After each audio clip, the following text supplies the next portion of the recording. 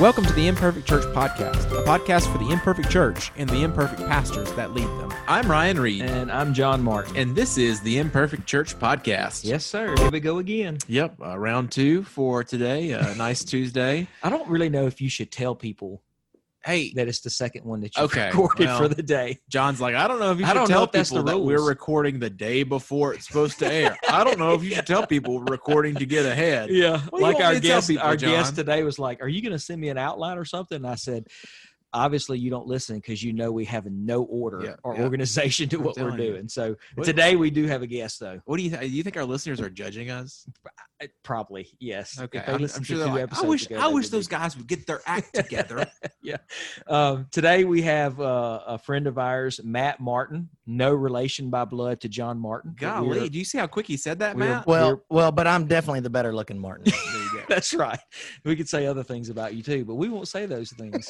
Matt is a friend of ours that we've known for a little while, and spent a couple of days with Matt a few weeks ago at a pastors conference together. So we've invited Matt on today to talk to us about addiction. We'll get into in just a moment. But first, Matt, just if you introduce yourself, tell us a little bit about you, where you are, even where you've served if you want to, and then we'll get straight into addiction.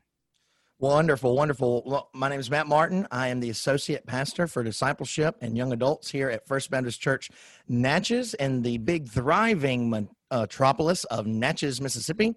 And been here now going on 3 years, and previously served as senior pastor for County Line Baptist Church over in Jones County. And I was again there for about 5 years before coming over here to Natchez. Yeah, have a wife. That's correct. Melanie Martin, my wife. I've got 4 children, Bailey, Ella, Matthew Jr., and John Landon. John Martin. Good John job on that Martin, one, bud. And we spelled it John. So Yeah, see, John used to have it John, and then he was like, you know what, get that H out of here. So yeah, he couldn't afford the H, and so he just spelled it with Jon. that's it. Me. All right, leave that one alone. That's it. Good deal. So- So, Matt, you are a Southern grad and working currently on your PhD at Mid-America, and particularly in addiction, right? That's right. PhD in biblical counseling, and specifically writing about in the field of addictions and biblical counseling view of addiction and what that looks like, and how churches can be equipped to minister to those who are struggling with addiction and issues like that. Yeah, so I'm always interested in the study topics that people pick in doctoral programs. So what kind of led you? I know you're interested in counseling, but what led you to addiction in general? Great question. So I started.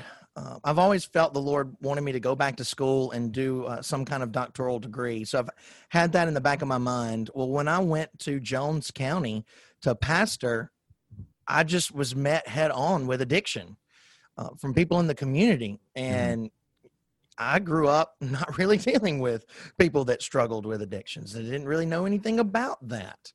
And it really burdened my heart for the community. I wanted to see people's lives change for the gospel. I wanted to see people growing in their relationship with the Lord. And so that's what kind of started the studies in addiction. And then which led me to, I was already doing and already enjoyed biblical counseling and wanted to pursue a PhD in biblical counseling. So that led me to that particular field, and then biblical counseling and addiction.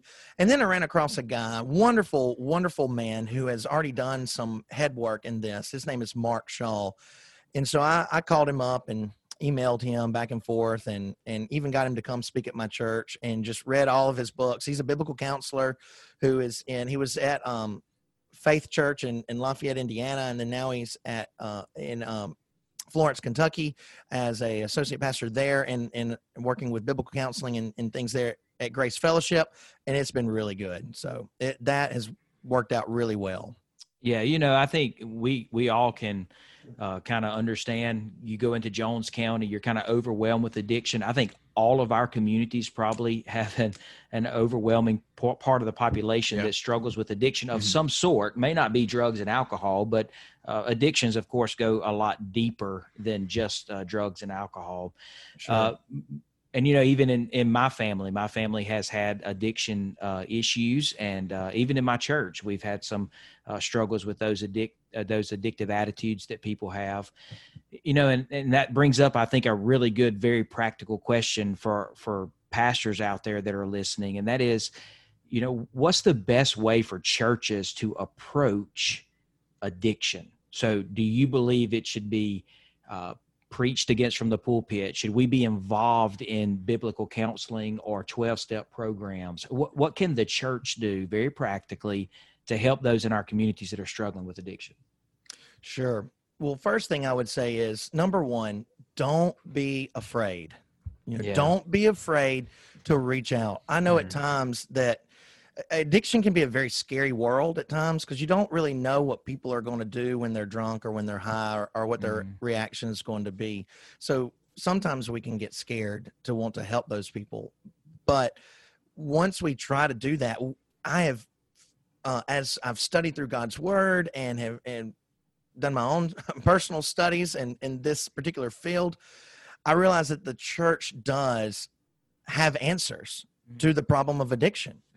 And you can go to 12-step programs, you can go to treatment facilities and do all of those things, but the church can be equipped to preach the gospel and to minister to those who are struggling with an addiction, just by dealing with them in a gospel-centered way, by preaching the gospel to them and opening up their facility to reach out to them. Yeah. Yeah, I think that's good. And I think part of that is really, I guess, the struggle with the church is understanding the nature of addiction. I know there's been a lot of psychological work on this, and a lot of work and counseling on this of where does addiction come from. And so this is why we got you on here, because we know you've studied this and found the answer. So what would you say the nature of addiction is? Absolutely. Well, when you, again, study from the world's perspective, and I want to be very, very charitable to what I'm about to say. I've got dear brothers and friends who are in the addiction world, who are, working with secular treatment centers or secular counseling and doing all those things. So I want to be very charitable, but as I've studied, I've studied genetic theories of addiction, biological theories of addiction, whether addiction is a disease or not a disease. I've studied addiction as a choice, whether it's a choice or not. And all of those three secular models are not in agreement. There's never been a genes that are been found that have been associated with addiction. They think that there are, but there's never been one found with the choice model. That falls short, because I really believe they offer no hope in their solution. It's really just behavior modification. And then the disease theory of an addiction, really no hope in that, because there's currently no medication, nothing able to cure an addiction from these secular models. That's why personally, as I've studied God's word and studied this issue, I believe addiction is a habit with life-dominating behavior. So just addiction is a habit. It's an action. The Bible would label it sin. It would be an idolatrous behavior. If you think about an object like a cube or a diamond, it's a three-dimensional object, but it's got different facets. So I think of that like addiction. You've got one side that's idolatry. You've got another side that, has all these different things about it, that emotions that go with an addiction, habit, life-dominating behavior. You've got different sides of that three-dimensional object that I think is a good illustration from a biblical perspective of an addiction. Yeah, so I think that's real helpful, obviously, but it's especially helpful for the pastor out there, because the pastor out there can, I think, get overwhelmed with trying to figure out the science of an addiction and to come up with some way to help his congregation. And in essence, what you're saying is what the pastor can do most of all is share the hope of the gospel in the midst of biblical counseling sessions. And so before we go any further, I'd like to hear you tell us what biblical counseling is, because I think there's I think there's maybe some confusion out there, where everybody that goes to your church thinks pastors are counselors, right? And Sure. we're not licensed practicing counselors. That's correct. So what is a biblical counselor, and how is biblical counseling practiced in the church? Sure. Well, biblical counseling, just really simple, is dealing with people's issues, real people, real problems, real issues, handling them in a biblical way. And so many times, even growing up, I've heard the advice to refer out to the professionals. And I get that. I really do. I get that. Sometimes, as I just said, it can be really overwhelming to handle people and their problems, because problems are messy, they're yucky, it's like spaghetti. I mean, it's just one issue leads to another. But really, biblical counseling says that we have all that we need to counsel someone about how to live in a right relationship with Christ. Mm-hmm. Jesus in John's gospel in chapter 17 talks about sanctifying his people with truth, and God's word is truth to do that. And I think who is best capable of being able to minister God's truth to people who are struggling with life's problems? Pastors, ministers, those who have been equipped, and not just pastors, but even lay people that have been equipped to do that. And when I say equipped, getting biblical training, whether it's through seminary or through ACBC would be a group that certifies lay people for biblical counseling. But I just say, don't be afraid to, work with people in their problems, no matter how messy they are. Yeah, and I'll say, I think you hit this at the very beginning. People are messy, period. Right. People with addiction, for some reason in our minds, are even messier. Mm-hmm. And so sometimes when you involve yourself in a discipleship relationship with someone that's struggling with addiction, it is a hard and it can be a messy work for us. And so I appreciate the encouragement. Do it.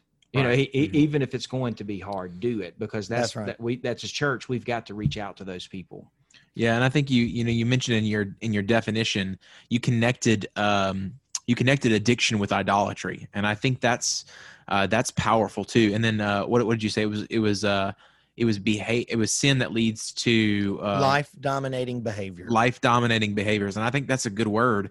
And often we think that life-dominating behavior should be able to be changed overnight. And often addiction is not changed overnight. It's a long process. And so if it's a life-dominating behavior, it may take a lifetime of people coming around and pressing people toward the gospel to help overcome those things.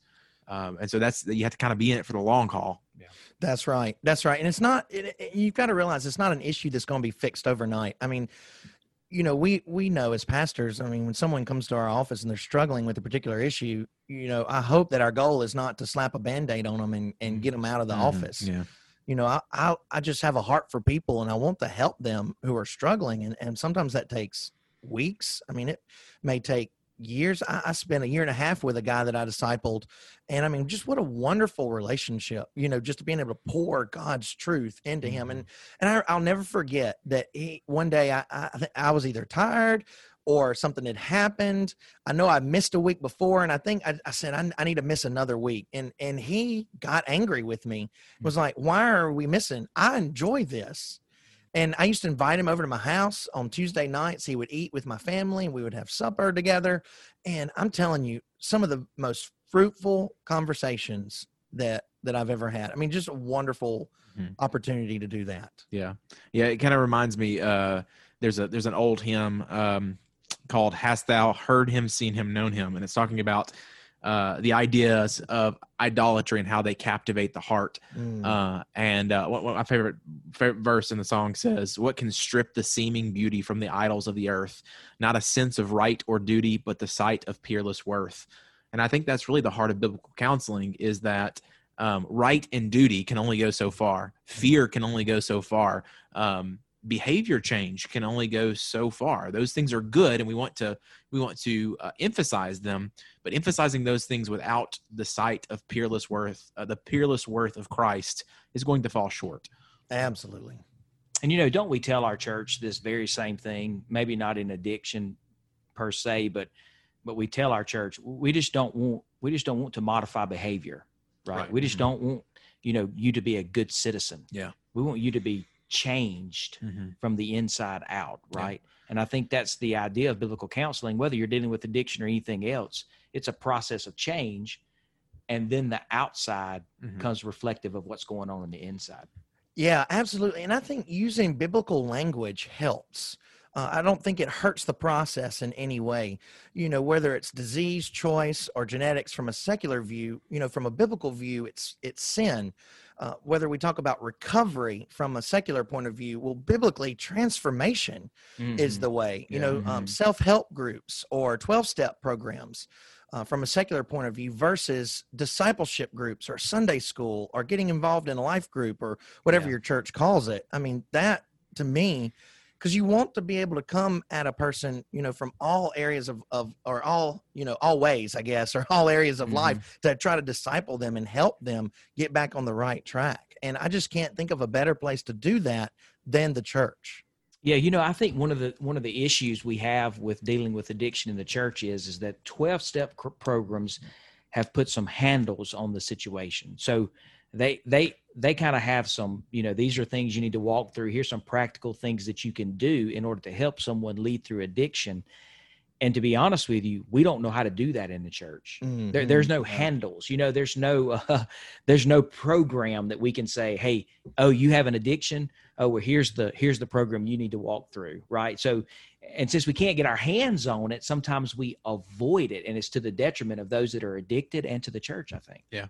Right. And I mean, I just heard a podcast this week, and I think it's so true. When you get in trouble, get picked up by the cops, and you go to the judge, and the judge is going to say, if you got caught, whether it's a DUI or drugs or whatever, they're going to tell you, they want you to go to 90 meetings in 90 days. Yeah. They want you to find 90 12-step programs, meetings, and go to those. That's part of the treatment for them. Yeah. Well, guys, what if they had to go to 90 church meetings in 90 days? I mean, that would be amazing. You don't want to talk about transformation. At least I hope the gospel would be shared. Yeah. I would hope that there would be opportunities to, talk with them. So, if the church can get involved, I feel like we're not involved enough. We could be involved more. Yeah, that's tough. Even at our church right now, we're talking through this. We're talking through this idea of how we can begin some type of program or encouragement, discipleship idea for those in our church that are suffering with addiction. And I want to get your opinion on this. One of the guys who has been through rehab and he attends a 12-step program consistently. He's concerned about having the 12-step program or having the meeting at the church. He wants to find somewhere else to have it. And it kind of breaks my heart that his opinion of the church is, hey, if we're going to invite these people in, they're probably not going to come to the church first. They're going to want to meet in a building downtown. Right. And, right. And I think that's a pretty common thing, but man, what a sad declaration toward the church that is. Absolutely. And I'm not sure what your experience is with that exactly, but my experience has been usually because they feel judged in some way about coming, and that if someone may not want to come to a church to do those 12-step programs, but I did. Mine was not court ordered or anything. When I did a 12-step program for some guys at the church I was at in Jones County, I just decided to do it. I just basically used the 12 steps as a diving board. I really didn't focus a lot on the 12 steps. I just kind of took what each step was, and then I just did my own biblical stuff and Bible study stuff during that time. But that kind of grew out of word of mouth. That didn't exactly go. I mean, there was basically word of mouth that brought guys there. And I think that can be overcome with, positive encouragement from people that are leaving, and just the discipleship, and just, they need to know you love and care about them, even though they're in the midst of this struggle. Yeah. They feel abandoned by people. They feel like no one loves them. They feel like no one cares for them. And I think it's funny because they don't want to come to church because they'll feel judged, but in the sense they just made a judgment about the church. Yeah. You know, they don't want to feel judged, but then they're judging us for judging them. So I just It's a wonderful do find cycle. that funny. Yeah. Yeah. And I think, you know, the church can do it. There's a way to Mark Shaw, the guy I just mentioned, is coming out with a program, I believe, this year, and he's already got a wonderful group of pastors and counselors called the Addiction Connection. They're all associated with one another, very godly, gospel-centered guys that are doing that.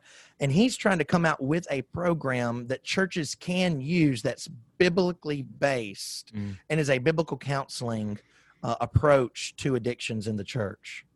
Yeah, that's good. I think there are lots of missing resources, and that would fill a great gap for us, I think. And I think you've mentioned a few, you just then, but also AB.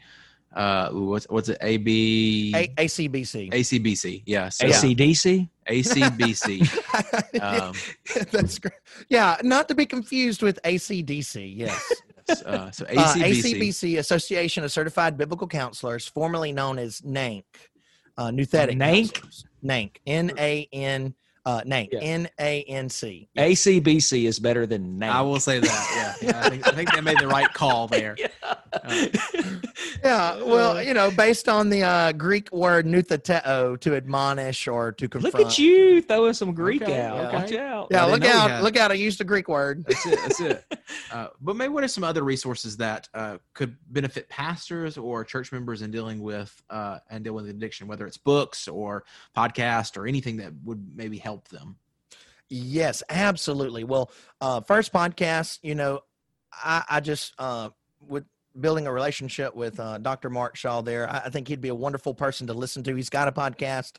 It's the Addiction Connection. So you can subscribe to that and listen to his. He actually does a wonderful interaction with the 12 steps on that podcast. So that's good. Author-wise, he's written some books. The Heart of Addiction, it has a workbook with it. He's also written a book called Relapse. He's got which is a workbook. He's got a 90, I forgot the days, but he's got a devotional cross-talking. And then for those who have, who are family members, you know, sometimes, you know, you're not addicted to alcohol or drugs. You know, your son is, or your dad is, or your uncle, or so he wrote a book called Divine Intervention that kind of helps families. Yeah. And then Ed Welch has a book called Addictions, Banquet in the Grave, which is another one, a biblical counselor, CCEF guy who wrote that. So there's some books out there on addiction. Some would be better than others, but I would definitely trust those resources to those who are listening. Yeah, I think Joyce Myers wrote a good book on addiction. What do you think about that? Will you affirm that, or we put that on you? I heard it one time say that is not in my area of expertise. That's good. Hey, so what is the title of your dissertation? Oh, goodness gracious. Let me take a big, deep breath here. It is, let's see, Counseling Substance Abusers by the Means of the High Priestly Ministry of Jesus in the Book of Hebrews, a Biblical Counseling Hermeneutic. Watch it, man. Okay. Well, in the academic world, you know, you got to spice it up a little bit. That's right. You gotta have at least a full sentence as a title, right? And a colon has got to be in there somewhere. Oh, it's got to be. If you don't have a subtitle there, what are you doing? Yeah, That's correct. They love those long titles. Yeah, that's good stuff. Well, as we kind of wrap up here, we wanted to ask you kind of what you're reading. I know Jon has informed you that if you're not reading something, to kind of just make it up on the spot.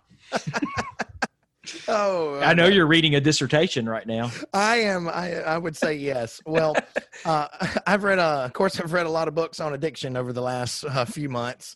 But currently, reading right now a Lifting Up for the Downcast, a Puritan paperback by William Bridge, which has been good. It's kind of from a Puritan standpoint of dadgummit, the word just left me. Assurance. That's it. Having Christian assurance. Yeah. And then Lloyd Jones has got a book out called Merciful and Faithful High Priest, which is some of his sermons in the book of Hebrews.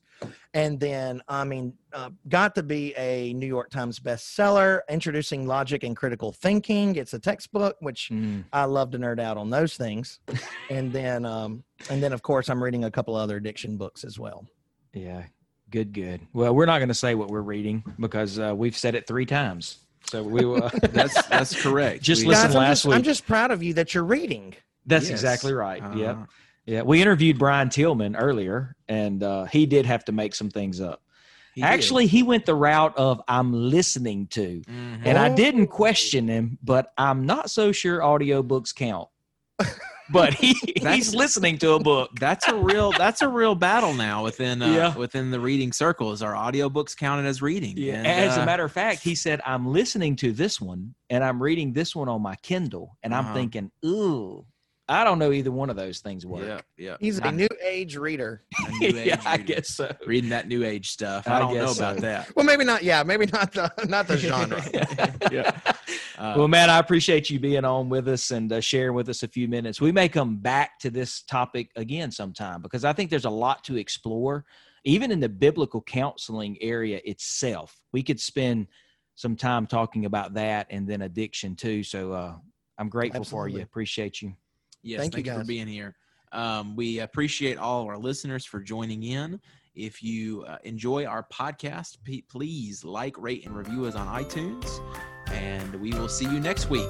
Until then, keep loving your imperfect church. And remember, one day she will be perfected in glory.